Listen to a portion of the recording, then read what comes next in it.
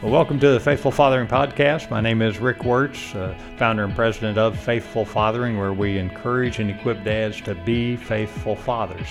That's a dad that prioritizes physical presence, is engaged emotionally, and leads spiritually by example. And this week we're going to be, this series of podcasts, we're going to be talking about Mother's Day, because that's a pretty special day coming up. And then we're going to talk a little bit about the seasons of fathering as we look to the summer, and just reminding dads where they are, why they're there, and with some tips on how we can orchestrate through this time is pretty important. So we'll be touching on those across this series of podcasts. And before I introduce our guests, I do want to remind you to visit the website at faithfulfathering.org. You can click on the For Dads button, where you can access training materials, vlogs, and tips for dads that very much complement this podcast. And of course, we always try to keep this a very practical conversation so that we can get you some good, just grounded advice from men of God.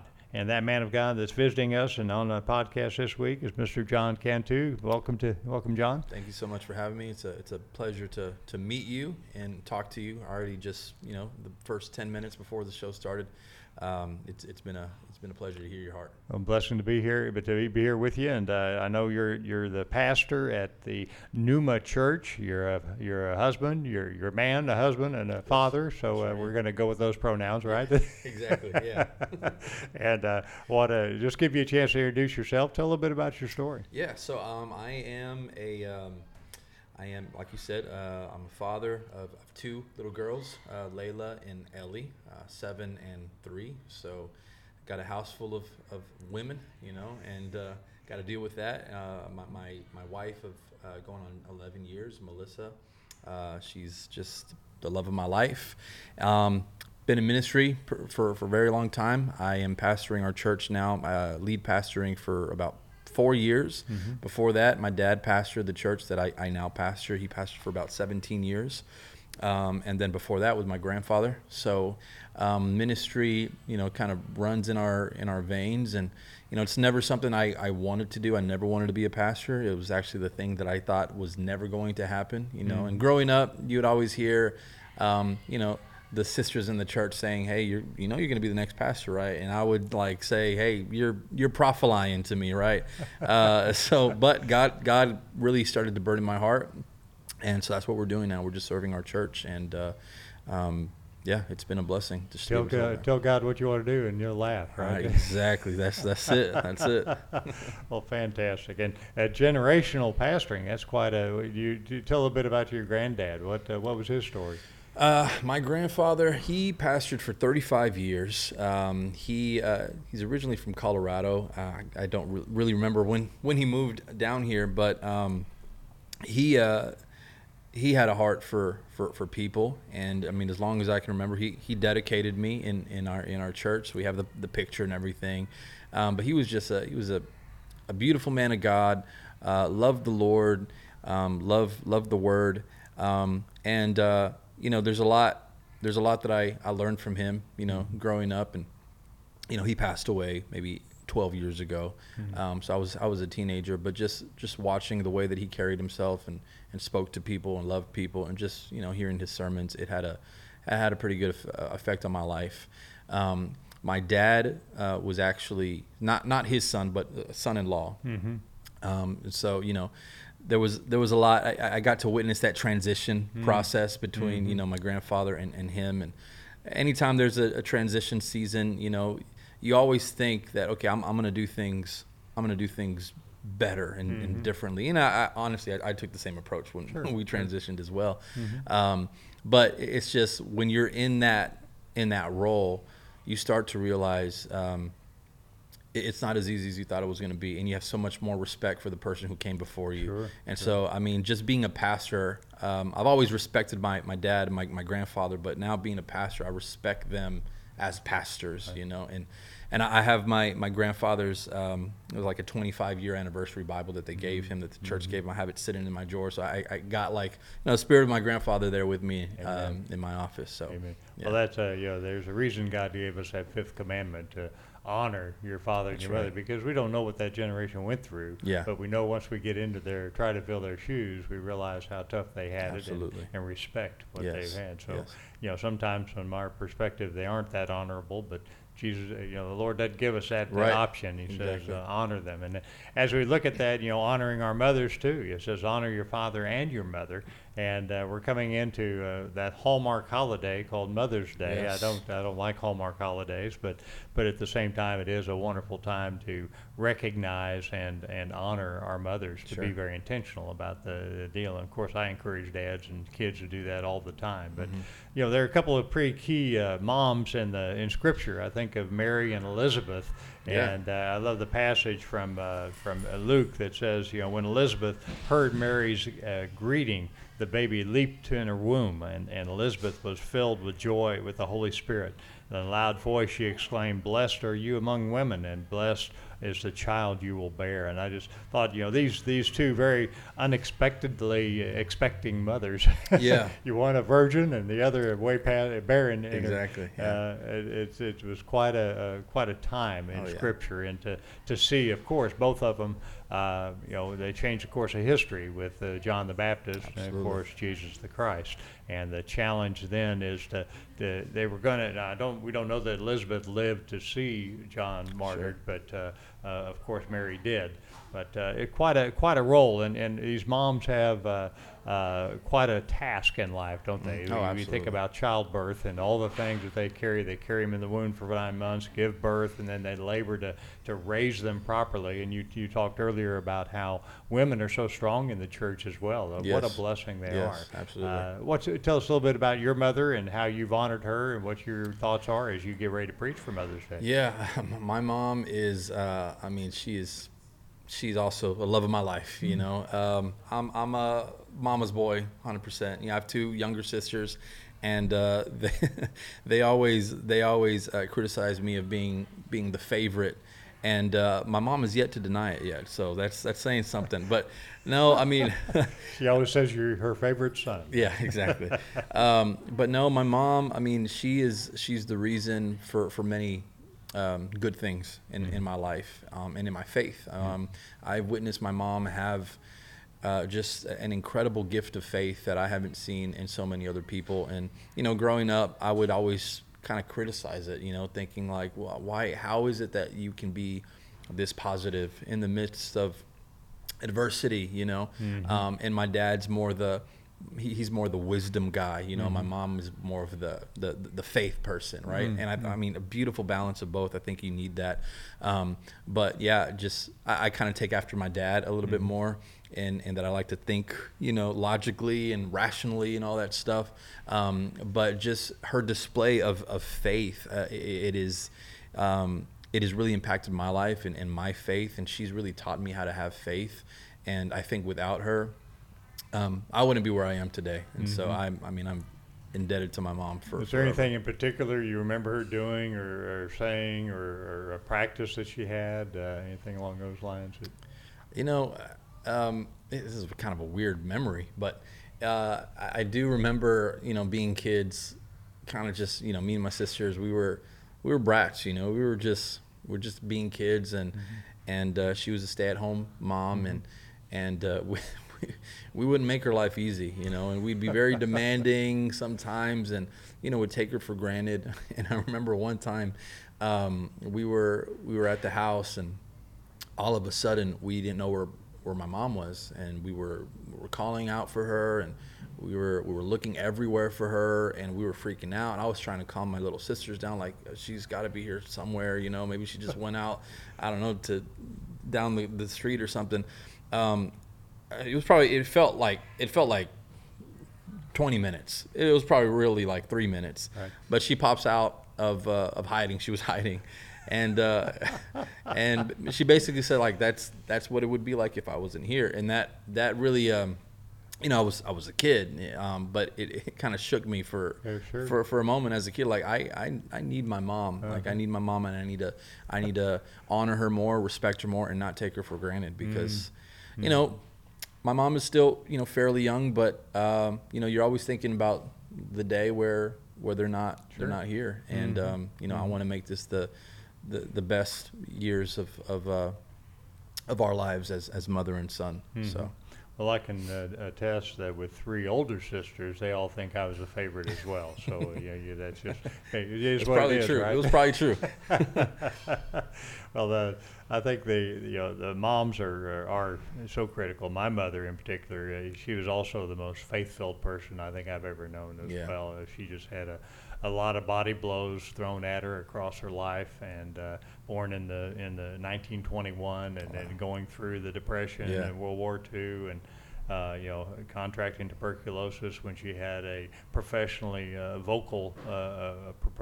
professional level vocal quality of her voice, and she had a scholarship to go to high school, and then she contracted tuberculosis, so the scholarship was gone, college was gone, and the man she married came back from World War II, quite a different man than she thought, and because of the PTSD, which they didn't recognize back then. And so it left to quite a journey for her, but she always had a relationship with Christ. She was a devout Catholic, and but her gift was prayer.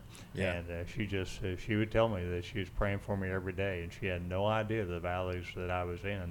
And but her prayerful support every day is a reason why I'm here. So we can both credit our moms for that journey. Moms are something else. Oh, absolutely. Your moms are pretty uniquely gifted. I know Erica Commissar is a psychotherapist and also an author, and she wrote a book called Being There. Why mothering why you prioritize mothering in the first 3 years of a child's life.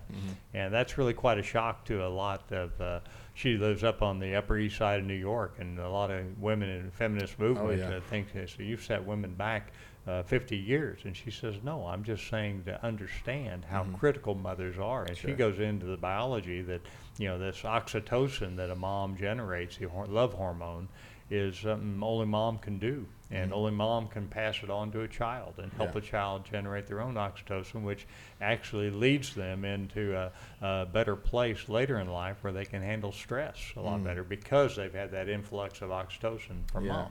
So when mom is checked out and busy in the world in those first 3 years and relying on daycare or whatever, I'm not slamming that situation. I'm just encouraging all moms and all couples to really pray through, particularly early years, to see is there a way that mom can prioritize mothering in the first 3 years. Yeah, no, I think that's very, very important as well. And I mean, I think that's the divine decree. I think God created just women in general to be the nurturers, right? And there's a reason that kids want mommy, instead of daddy. And I've got a 3-year-old who, I mean, she's kids are blunt. They say what's on their mind. They're not trying to spare feelings. I'll reach out to her, and I mean, my little girl obviously loves me, and I love her to death. But sometimes she wants mom. And actually, yesterday I was trying to get her out of the car seat, and she says, "No, I want mommy." And I said, "What's wrong with me?" And then she says, "Mommy's better," just like that, And there's a reason for that.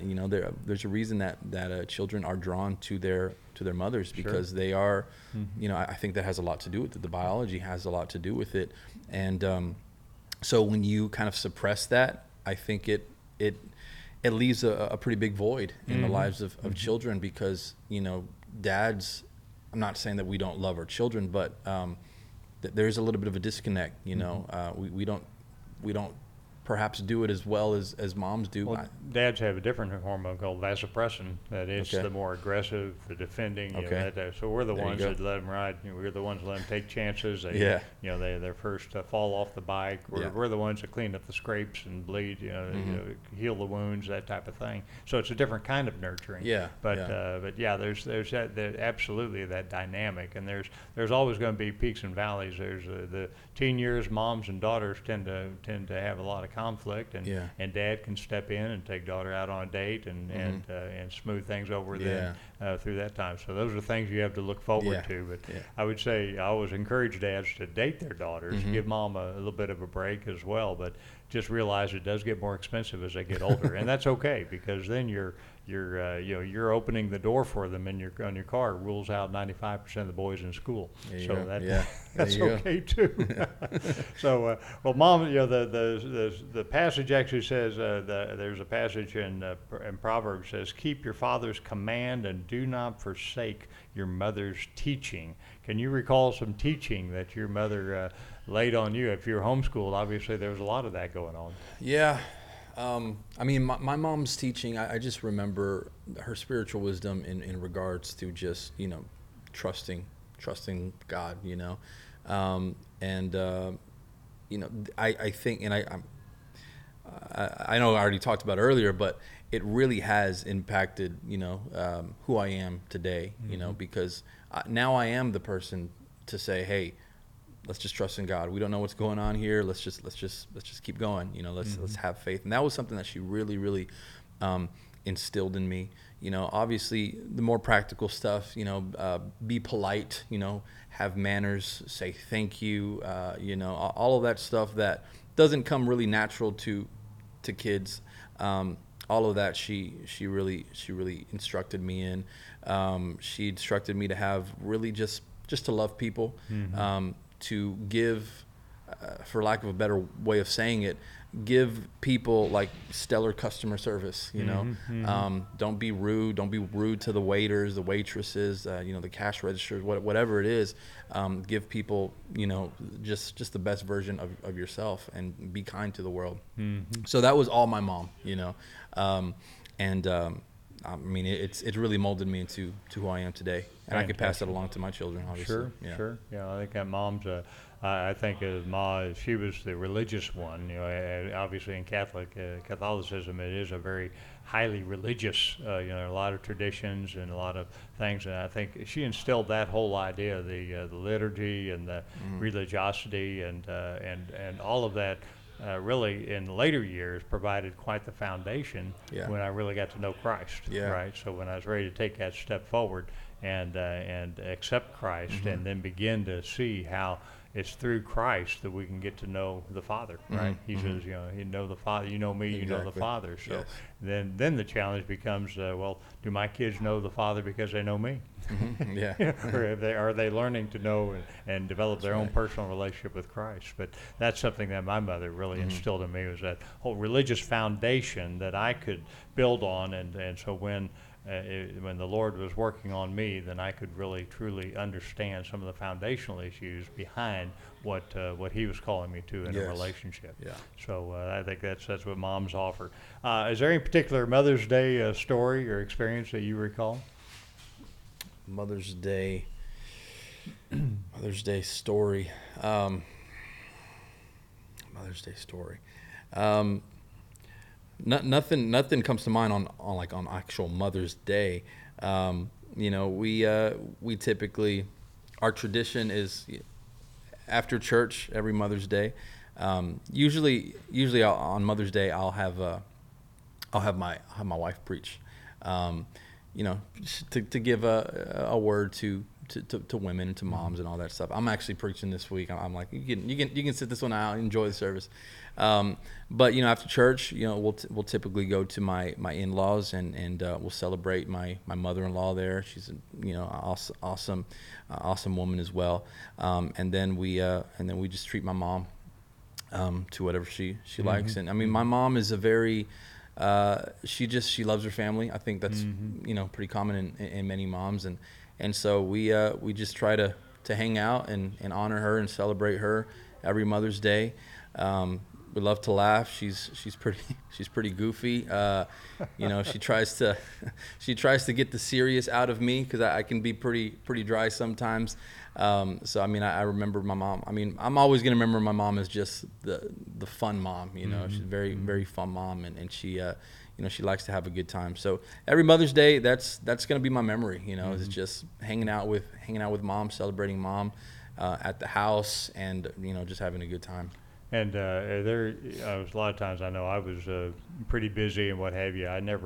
It took me years before I went back and really thanked Mom for what she. Have you had an opportunity to just genuinely express thanks, take an action, initiate a letter, anything like that you've done for your mom? So I'm very good at honoring in public. It's a little bit more awkward for me in private. Just being honest, one-on-one is not easy for me.